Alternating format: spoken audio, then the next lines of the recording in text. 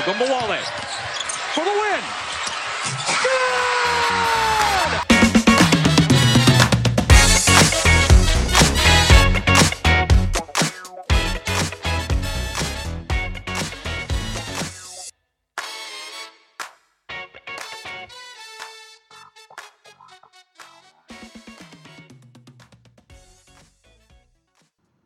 Hello and welcome to Locked On Women's Basketball. I'm your host, Howard Magdahl. Reminding you can follow us on Twitter at LockedOnWBB. You can listen to all of our remarkable hosts, whether it's Eric Ayala or Amy Audebert or Gabe Ibrahim, talking about the women's game that we all love all the time. I am here because of Built Bar. Built Bar, we've talked about it a lot here, right? It's Grandma Myrna's favorite, my mom. It's going to be Memorial Day weekend. You're going to be out on the barbecue. She doesn't like barbecue. You're going to be out there at the beach, maybe having cold beer. She doesn't drink beer. What does she live on? Built Bar. Built Bar has 9 flavors. 9 flavors. Her favorite is peanut butter brownie, but she likes them all. 17 grams of protein, 130 calories.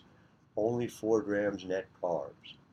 Make sure you go to BuiltBar.com, use promo code LOCKED15, LOCKED15, and you'll get 15% off your first order. Promo code LOCKED15. Tell them Grandma Myrna sent you.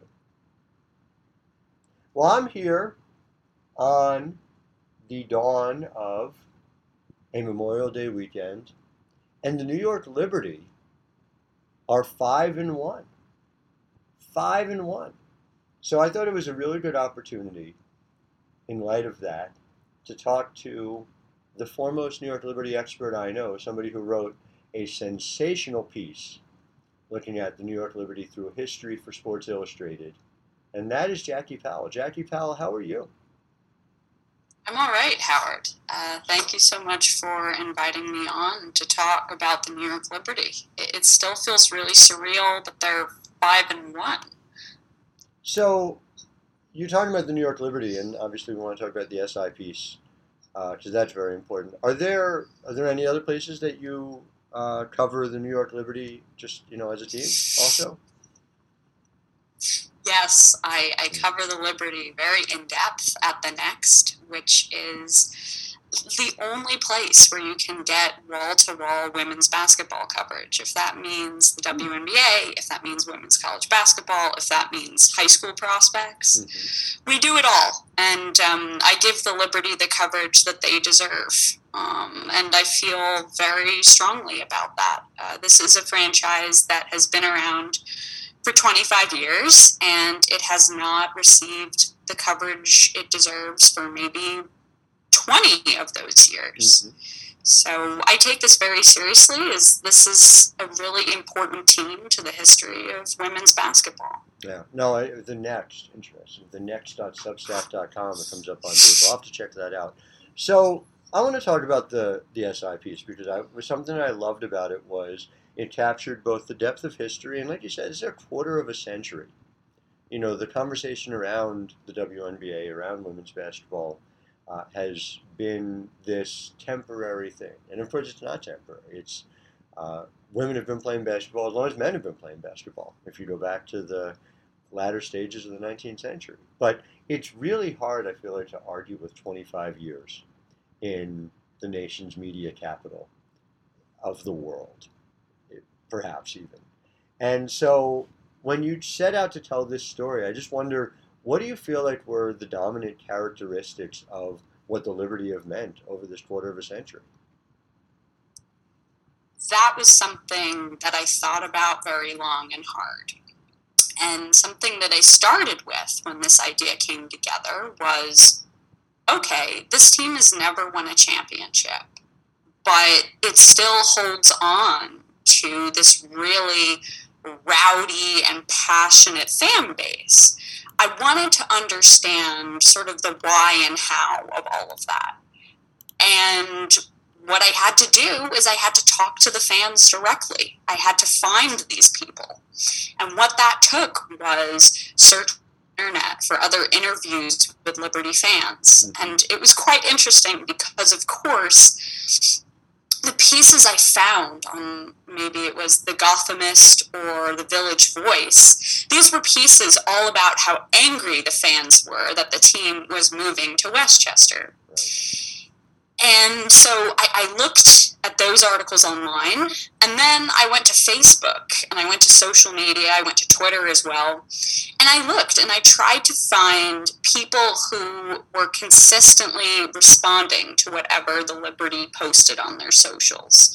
Facebook does a really fantastic thing where you can see who the top fans are.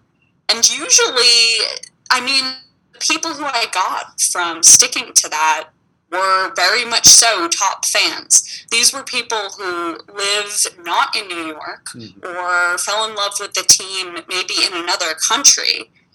And getting to talk to them really illustrated to me why this team has survived. And it's because of the fans. It's great. I mean, for Facebook to do something other than fomenting insurrection and keeping people from getting vaccines is obviously a real positive. So I'm excited about that. You did mention, obviously, a bunch of different fans in your piece. You talked about Sandy Cohen, among others. I love the detail of, like, Lays for Leilani. But it reflects this thing that we saw it the other day, right, when we were both in the arena, and Vicki Johnson comes back. Vicki Johnson hasn't played for the New York Liberty for well over a decade. But the cheers were very loud. There was just this understanding of the history. There's this group of people who, I wonder, and maybe you can speak to this a little bit better than I can, are they more bonded to the team in part because to be a Liberty fan for 25 years means to have had it hard? That's a very good question. I actually thought a little bit about the Mets when I thought about all of this. I've watched my father, and I've watched you, Howard, as someone who covers and has been a fan of the Mets, go through the trials and tribulations and the really high highs and the really low lows. And it's interesting because I actually asked the GM, Jonathan Kolb, about this. I asked Kia Clark about this. I asked head coach Walt Hopkins about this. And it was this idea of all of these very difficult moments in Liberty history, especially in recent Liberty history. I guess the tough road that it takes makes getting to this point, being at Barclays, being 5-1, it makes it much more worth it, and it makes it sweeter. It makes it a much more rich story. We're not talking about a team that's akin to the New York Yankees or a team that's akin to, let's make a WNBA comparison, I don't know. Minnesota in the last decade, even, you know. Yeah, oh, for sure. Or really Phoenix, where you've had that stability. I was going to say Phoenix, too. Yeah. Phoenix I was really thinking about because they've been competitive for a long time. And the Liberty have not been competitive in some time. The fact that it was since 2007 they had started 3-0 was a fact that was amazing to me when we saw them get to a 3-0 start. But it also, again, comes back to, and really there's a parallel story going on, I feel like, with formerly Sky Blue FC, now Gotham FC, and seeing teams that are riding a momentum, a wave in women's sports, but are now suddenly being given the tools to succeed, you know, being given the opportunity to play in a real arena.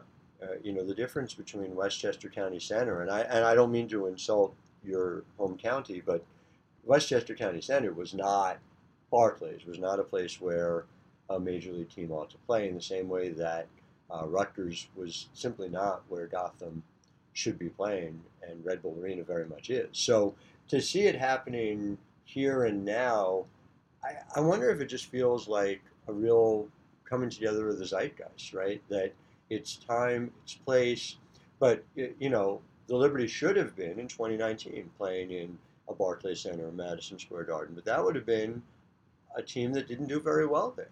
Now is sort of an opportunity to redefine, and they're redefining right down to, and I'm saying this not to be flip, but a mascot. All of this element of an effort to change how and the way we think of the New York Liberty. I mean, I really hope that Maddie makes an appearance with Ellie. I mean, they're so cute together. That photo was adorable. I really don't know what's going on there. No one's seen Maddie since.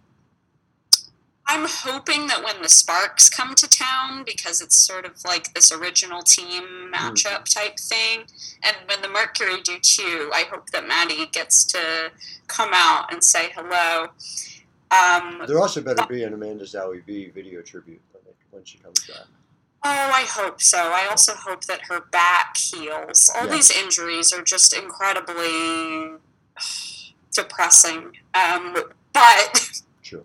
When it comes to, I guess, this reimagining of the Liberty, which I think you were sort of discussing before, it's very much so about the arena, and it's about the facilities, and it's about the Liberty feeling like they truly belong. Because if you think about it, people loved Madison Square Garden. People talk about how it's an honor to play there, how there's so much history there. But I feel like a team would rather play in a place where they felt confident in that they belonged and that everyone who played in there embraced their team. And that's something we did not see at MSG. There's a part in my story in SI where I talk about how Jonathan Kolb, that's what he wanted. He wanted his team to feel like they were respected and to feel like they belonged, which was something they didn't get at MSG, and at Westchester, they clearly did not. They did not belong there. They did not belong in a place where they had to get changed in like a shoebox. That was just. I feel like every conversation I've had about Westchester, either with Liberty folks or people who came to town, you didn't pronounce it Westchester. You pronounced it Westchester and then alongside the way you did. Like that was the proper pronunciation of Westchester as a WNBA venue. I mean, there was only maybe one positive to it, which was for us. We had the ability to be super close. Yeah. I mean, right now at Barclays, I'm using binoculars to try to get some of this reporting done. We were blocked. It was an obstructed view from the media section, if you remember, because the camera was in front of you. Oh, right. So even that had its, listen, at MSG we used to be in Section 9, and we were right there close to the court. Listen, we'll see what that ends up looking like after COVID-19 disappears once more or is contained or whatever measure is being used to return to a vague sense of normal. But it was closer. It was easier for us to get to drive, but that's very different than it being a good... Listen, my driveway would be dramatically easier for me to get to than Brooklyn, right? And I've got a hoop, so you play half court or whatever, and you take it back. But it would not be what I would call WNBA ready. Oh, no, not at all. And Westchester, I think, was closer, to my driveway than to Barclays Center. Absolutely. So in their locker room and in their practice facility, I just want to give some descriptions of sort of what's there and why it's different from what they've had in the past. So in my SI piece, I talked about the place that they practice.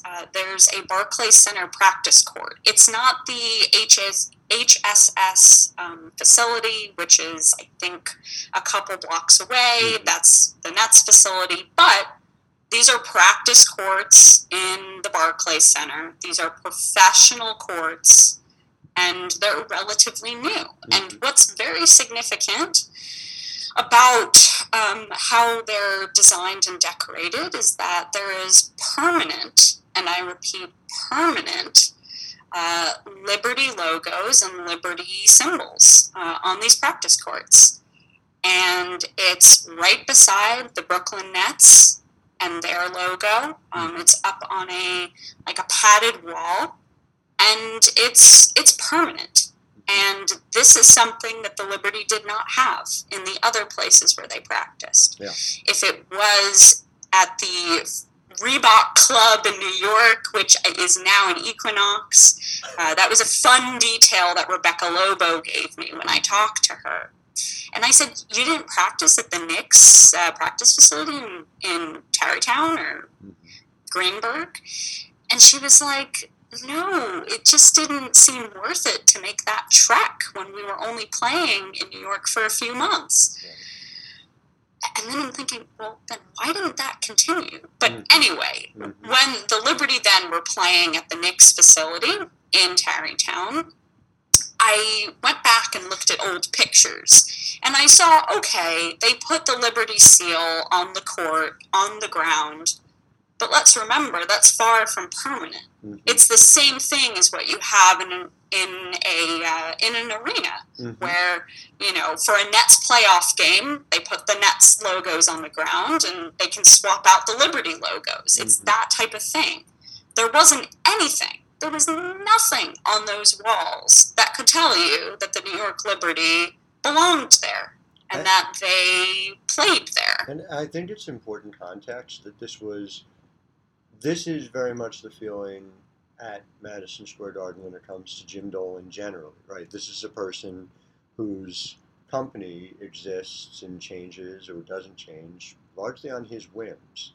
And so that's something that is, I know, felt throughout the organization in many of their teams. But when it comes to women's basketball, which is so often treated as temporary in a lot of different ways, I know that had to matter in the same way the reverse has mattered in Minnesota.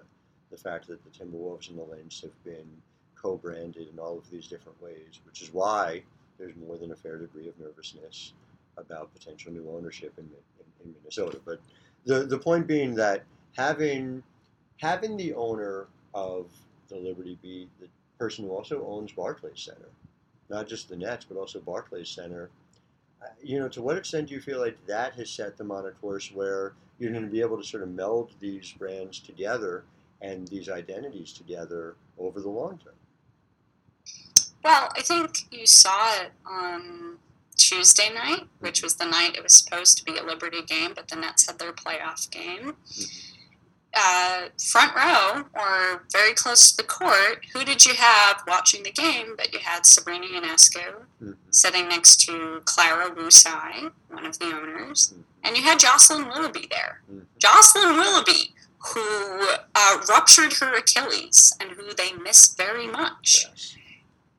And they were given that visibility pretty quickly. And these photos of Sabrina hugging Kyrie Irving, of Sabrina taking pictures with Lindsey Vonn, those visuals speak volumes. Volumes. The fact that Kevin Durant goes out and invests in a company that is dedicated to women's sports, that was huge. And I get the sense that that's not going to be the last from Durant. I get the sense that when the Nets, when their postseason is over, if that results in a championship or if it doesn't, I have just an inkling, a feeling that certain Nets players they're gonna be there. We already saw assistant coach Mike D'Antoni at a Liberty game. There is more commitment to this merging of culture. And speaking of Liberty culture, actually, that was something that I really wanted to study. I really wanted to understand what happened to the New York Liberty's culture. It completely fell apart when the team was moved to Westchester. And so what GM Jonathan Kolb and what Walt Hopkins, the head coach, had to do is they had to figure out how they were going to build a new one and what would define the new one. And so speaking of facilities and locker rooms, assistant coach Jackie Jamelis, who we all love in the women's basketball community because she's just beyond inspiring. She posted on Instagram, it was a picture of this poster that was in the locker room. I asked her, where was this? And she said, oh, it's in the locker room. And I'm like, oh, figures, because we haven't been there, and I could get on that rant later. But what this poster was, is it was an outline of, I believe, the 5 boroughs, and it has a bunch of words and then a bunch of like acrostics. So in the middle of this, it says legacy. Then there's a word growth. Then they have a word that's maybe vertical, and it says collective. And then you have under the word growth, it says learning, together, confidence. Then you have smaller words above the legacy. It says selfless, loyalty, hard work. Then there's one, it says community. And beneath that word, it says collaborative, inclusive, caring. And then the last one, it says it's below the giant legacy, which is in the middle. It says leaders, and what's underneath that is empathetic, educate, authentic. And these all of the words that I just mentioned are integral and define the New Liberty culture. That is what the effort. Jonathan and Walt wanted from their new roster. And that's sort of, it's like the Hammurabi's Code of the New York Liberty, that whole poster. That is, I mentioned this a lot, but that's the type of observation I think you're only going to get from Jackie Powell in the world of writing about women's basketball. But and it was very much a compliment. But let me ask you this. Culture only goes so far. They could have had the elite culture last year, but Sabrina was out. Tia Nurse was shooting, negative 20% or whatever for much of the season. That may not be the exact number, but this was not a team built to win games, and it strikes me very much that this team, and I wrote a little bit about this over at 538, but you do this every day. This is a team that even as they weather Natasha Howard's loss for the next 4 to 6 weeks, and you talked about that, I thought, really effectively in your piece that published today at the Next. It is a team that does a lot of things particularly well. It's shooting 43% from 3. It is a team that plays at a pace and a style that accentuates what it does well, and it's making this trade. And Walt even said this in a press conference last week. You're essentially giving up a guaranteed double-double to your established bigs in this league. Whether it's McCowan, who had, I think, 22 and 16 on opening night. Sylvia Fowles wasn't far off from that when they played Minnesota. But they won both of those games because they're making a trade-off. And so how much do you think, there's 2 threads to this, right? One is, and I want to take this first, how much do you think winning and having players able to do that allow you to be able to go back and talk about culture if you're the New York Liberty this year? That's a really good question, because I noted in my SI piece that when I talked to Kia Stokes, she was like, well, our culture was just winning solved our problems. And thinking about that, that's not really a culture at all. What is that? Right. But to answer your question, I think when you have the players that they brought in this offseason, they were people who not only fit this offense and fit this defense, but they were people who led in a very specific way. So Sammy Whitcomb, she has an incredible story, but she's not the only one on this team that has a story like that, who had to really work their way up to where they are. That's Benai Gelini. That's Rebecca Allen. That's even Natasha Howard, who wasn't initially given a real shot, and she worked really hard, and then she went out and she won 3 championships. Mm-hmm. So having the personnel that they have and the leadership capabilities that they do from their sets of experiences, what that does is that sets a really strong foundation for their younger players. That sets a really strong foundation for Sabrina, for Jasmine Jones, for Kylie Shook, for Michaela Onyenwere, Dee Dee Richards, Nay Odom, and Jocelyn Willoughby. That young core has a group of veterans who they are super confident in and who set an example for them every single day of what a winning culture looks like. Dee Dee's where that comes together, I feel like. Because Dee Dee is somebody who, and I talked to a lot of WNBA front office folks, the general idea was, look, she does not have the total skill set package in order to be successful in the W, right?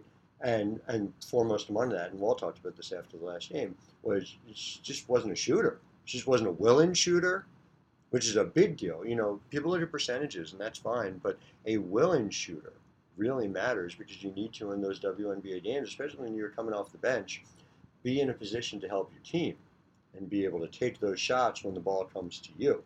And so when I saw Dee Dee Tuesday night do 2 things. 1, take multiple threes.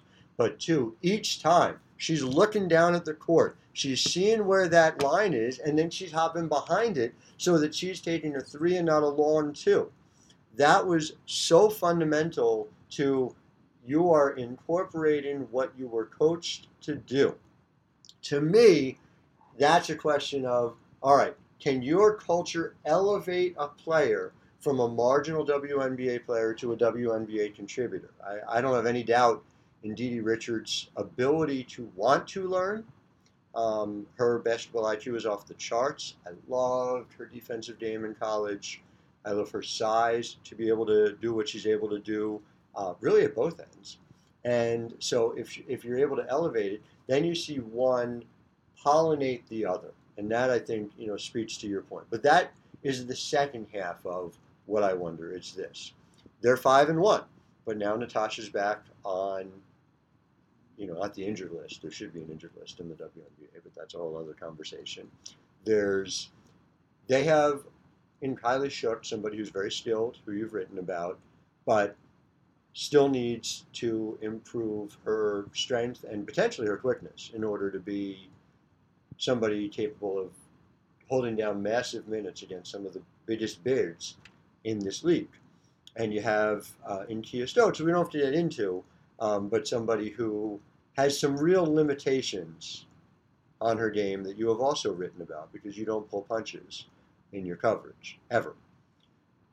Is this team that started 5-1, but now having to rely on those 2 and possibly, a hardship exemption like Rashonda Gray comes back, but is that enough to weather the storm of coming up against, as what one observer said to me, they have not played a contending team at full strength yet. When they played Minnesota, who I think is a top 4 team ultimately, they were playing Minnesota without Nafisa Collier, arguably their best player. They played Indiana, who I do not see as a top 4 team. They played Dallas, who's much improved, but I don't see as a top 4 team. They played Chicago without Candace Parker and Allie Quigley. So where does that leave you? How you can be better than 2-20 and still be short of a legitimate contender? Where do you think this team is? Wow. So I think those are fabulous points, and I think the Liberty will see more losses in the next 4 to 6 weeks without Natasha Howard. But I think the culture is strong enough to withstand some of the adversity that is up and coming.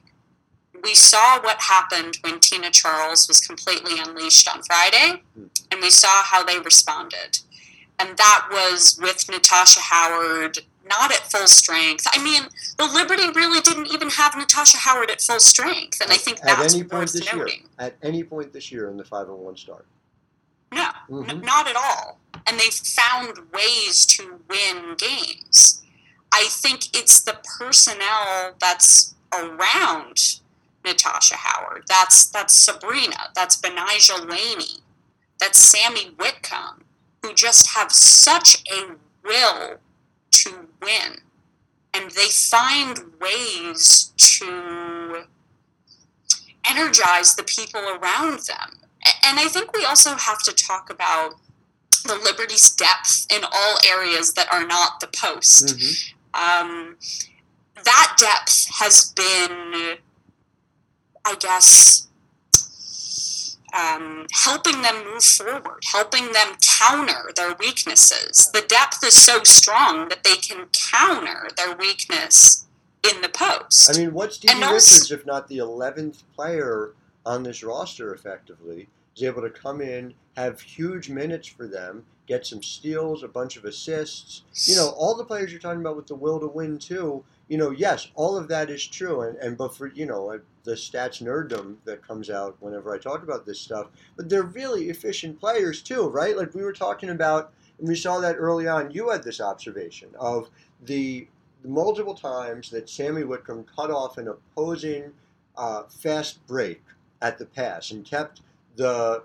path to the basket from being completed in a way that you seldom saw. And I always go back to Sammy Whitcomb, great three-point shooter, terrific at holding down point guard duties at times. But Sammy Whitcomb, if you go to Synergy, is always in the top quarter of the league in terms of defensive points per possession. This is a person who is a legitimate two-way player, which is why, you know, I called her the league's biggest bargain for years. She was making $50,000 a year playing for Seattle. And in a not unrelated note, Seattle won a bunch of titles with her.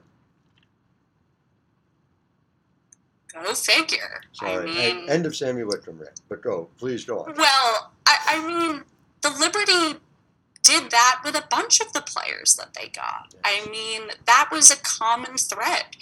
They wanted two-way players, and actually, I think their philosophy changed a little bit, which I've also written about, which is Walt came into his press conference, and he talked about the three-point shooting. But then they looked at that. They looked at what went on in the Wubble, and they saw that the strengths of that team that really wasn't fit to win was on the defensive end. That's where the Liberty improved the most because they drafted a bunch of players that were defensive-minded first. Jazz Jones, Jocelyn Wilby, Kylie Shook, Nay Odom. We have not seen Nay. I do believe that we are going to see her soon because I've heard that she began practicing today. She was shooting in practice yesterday.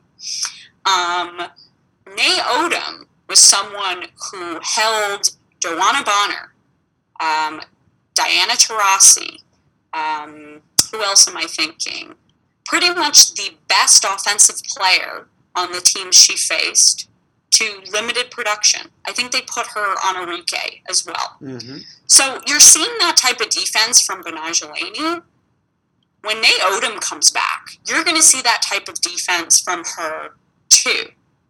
The question now is how much has she grown on offense? How much did she work on her shot over the offseason?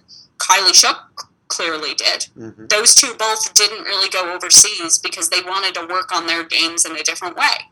They wanted to develop on their own, and sometimes when you go overseas, you don't really get much time to develop because the coach is telling you what they want from you rather than the player themselves getting to dictate how they grow.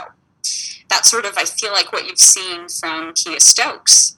She goes overseas, and the coach tells her sort of what they need her to do, and she does it, and maybe she doesn't find those times to develop. But I don't even remember where I'm going with this. But I think you made a really good point, and a significant one about Benijah Laney and the development of this identity from threes, and we're going to get what defense we can get, which is another point essentially that Walt was making at that initial press conference we were at, what seems like forever ago, but was, I think, January 2020, if memory serves. And so not that long ago, but, during the break before. And that obviously was not the way in which they went after players this offseason. Tasha Howard is a former Defensive Player of the Year. And Betnijah Laney, who, why aren't you talking about Betnijah Laney enough? You have to talk about Betnijah Laney more. I'm really disappointed in you not talking about Betnijah Laney. I keep seeing tweets all over Twitter about how nobody's talking about Betnijah Laney. There's 100 people talking about how we need to talk about Betnijah. Maybe just talk about Betnijah Laney more, right? I mentioned and did some reporting in my piece this week about how a WNBA talent evaluator was Sabrina's been great, but Betnijah Laney's the MVP. And I hope that was a sufficient amount of talking about Betnijah Laney, who was very much on the MVP voice. But why aren't you? I guess I think this is the real question. You've mentioned Betnijah Laney and identified the things she's done really well in all of your pieces about the New York Liberty so far this year. But you may notice we haven't talked about Betnijah Laney in pieces about the other 11 WNBA teams. Do you think that people should talk about Betnijah Laney more? Oh, absolutely. Sorry, I can't help but laugh. God, I can't. Also, I'm not going to give anybody their flowers, if that's okay. I'm just going to cover the league 24/7, 365, and people can determine from that coverage the players who do really well, and then the fans can give their flowers. Because media, it is not our job to give them flowers. And it is not our job to talk about players more because somebody on Twitter talks about it. It is our job to cover fully. And that's what we're going to continue to do. Sorry, sidebar, I just can't. I can't. It's like the well-meaning version of the columnists I saw for the last decade who come to a women's sporting event and write a column about how people should be covering it more and then never come back. Do the damn thing, right? That's what we're here to do. To do the thing, not to complain about the meta critique about doing the thing. Sorry, you were saying about Betnijah Laney. I mean, the thing that's really interesting about her is, in all of my coverage during the regular season at the Next, I haven't gone deep on her yet. And there's a reason for that. You're part of the problem. Oh, I know. I'm part of the problem. Sorry, well, the reason is she's been so consistent in every single game she's played. I'd be writing the same thing every time. It's true. And that, for those folks who are listening to this and are like, I need my Betnijah Laney content, I will give you some reassurance that it is coming. It is. I am watching her very closely. By the way, Jack, you have folded that in. It's not as if you have avoided observations, critiques, but there's this amazing number, and I want to pull it up if I can. It came after her 6th game of the season.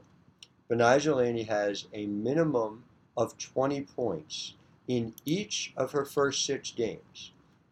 Here's the list of players who have done that with 20 plus points to open a season in each of the games, right? Cynthia Cooper, Lauren Jackson, Cheryl Swoops, Elena Delle Donne, Cappie Pondexter. Those are the only players who have done 6 or more 20 plus points to open a season in WNBA history. I mean, that is an absurd set of company that she is in. Oh, yes. And a great defender to boot. I mean, that was what kept her in the league for years, was she was able to defend before she learned how to shoot 40% from 3 under Nikki. And now, what is she, 52%, something like that. It's absurd. It is absurd. But I think Betnijah Laney is such a symbol for what this team is about and what this team wants to be. They wanted to be a team that's gritty and that has such a will to win. And you can argue the same as for Sabrina I mean, these two are super close. Their chemistry is so palpable on the floor. But if we're looking at Betnijah Laney, someone who went to Rutgers, had a great career at Rutgers, then was drafted by the Sky. She bounced around a bit, didn't really see a ton of minutes, and people just regarded her as more like a defensive stalwart. Mm-hmm. But she takes it upon herself to develop and grow. She had a will inside her to show people how great she could be. And this is how she views the Liberty. She talks a ton about this whole idea of, the Liberty aren't for real, the Liberty still have to prove themselves. And she loves that. Mm-hmm. Betnijah Laney was not a Sabrina Ionescu. She was not someone who entered the league with these high expectations. And I think she's a symbol for what the Liberty are about. The Liberty did not enter 2021 with these high expectations. I mean, maybe the GMs of the league and gave them more respect than us of the media did. Mm-hmm. But what she is about is what the front office wants the Liberty to be. I mean, it was just, again, what I thought was perfect, and you speak to that because Howard is the same way, is that the players who happen to fit them best from a basketball perspective happen to have precisely the kind of story that would help them build what they are seemingly well on their way to becoming.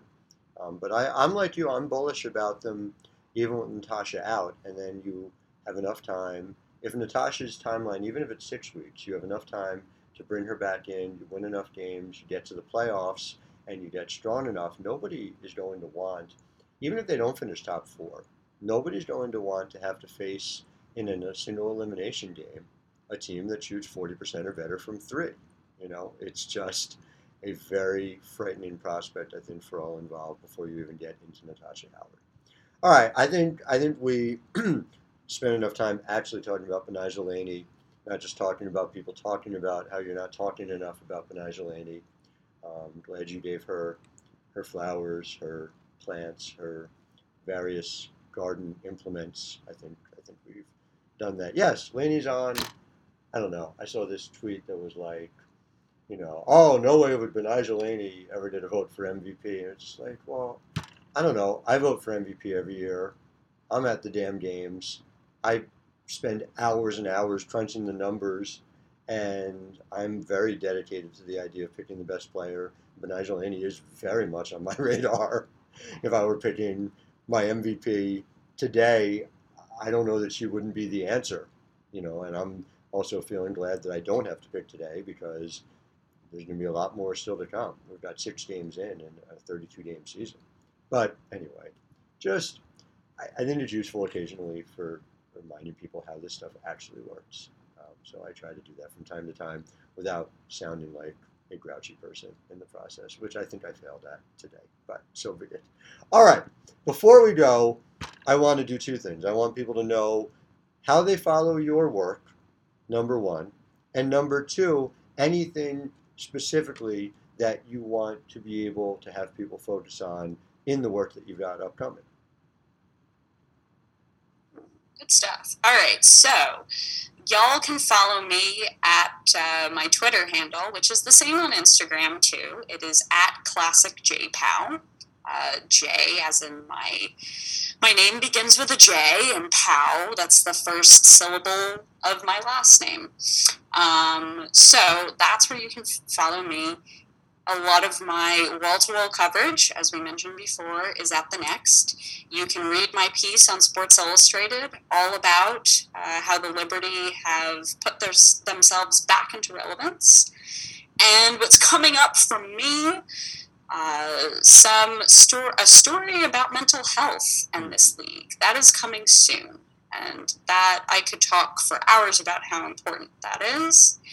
And talking about how women's basketball has grown because of the influence of social media. So look for those 2 ideas in my work, in addition to all the wonderful Liberty coverage that I provide at The Next. If I could, and if you'll forgive me for this point of personal privilege, Jackie's work is not like anybody else's work. And I tweeted this out today, but Jackie comes to it with a varied liberal arts background in the way in which she thinks about these things. And there is history, and there is pop culture, and there is music, and there is art to what she does. And so I just really would encourage you all to be following her on every social media platform.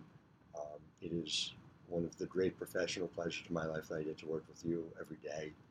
And so I'm glad you're here. Thank you for being here. And thanks for being a regular part of everything that we do. Oh, that's very sweet. I mean, it's a full circle moment for me.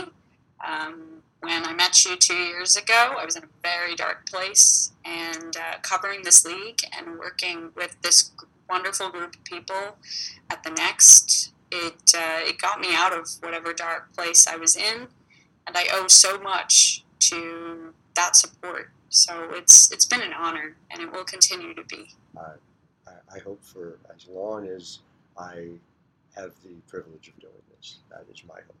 All right, everyone. Thank you for listening. Thank you for taking the time. And you have yourself a wonderful Memorial Day weekend, and enjoy some really good WNBA basketball coming.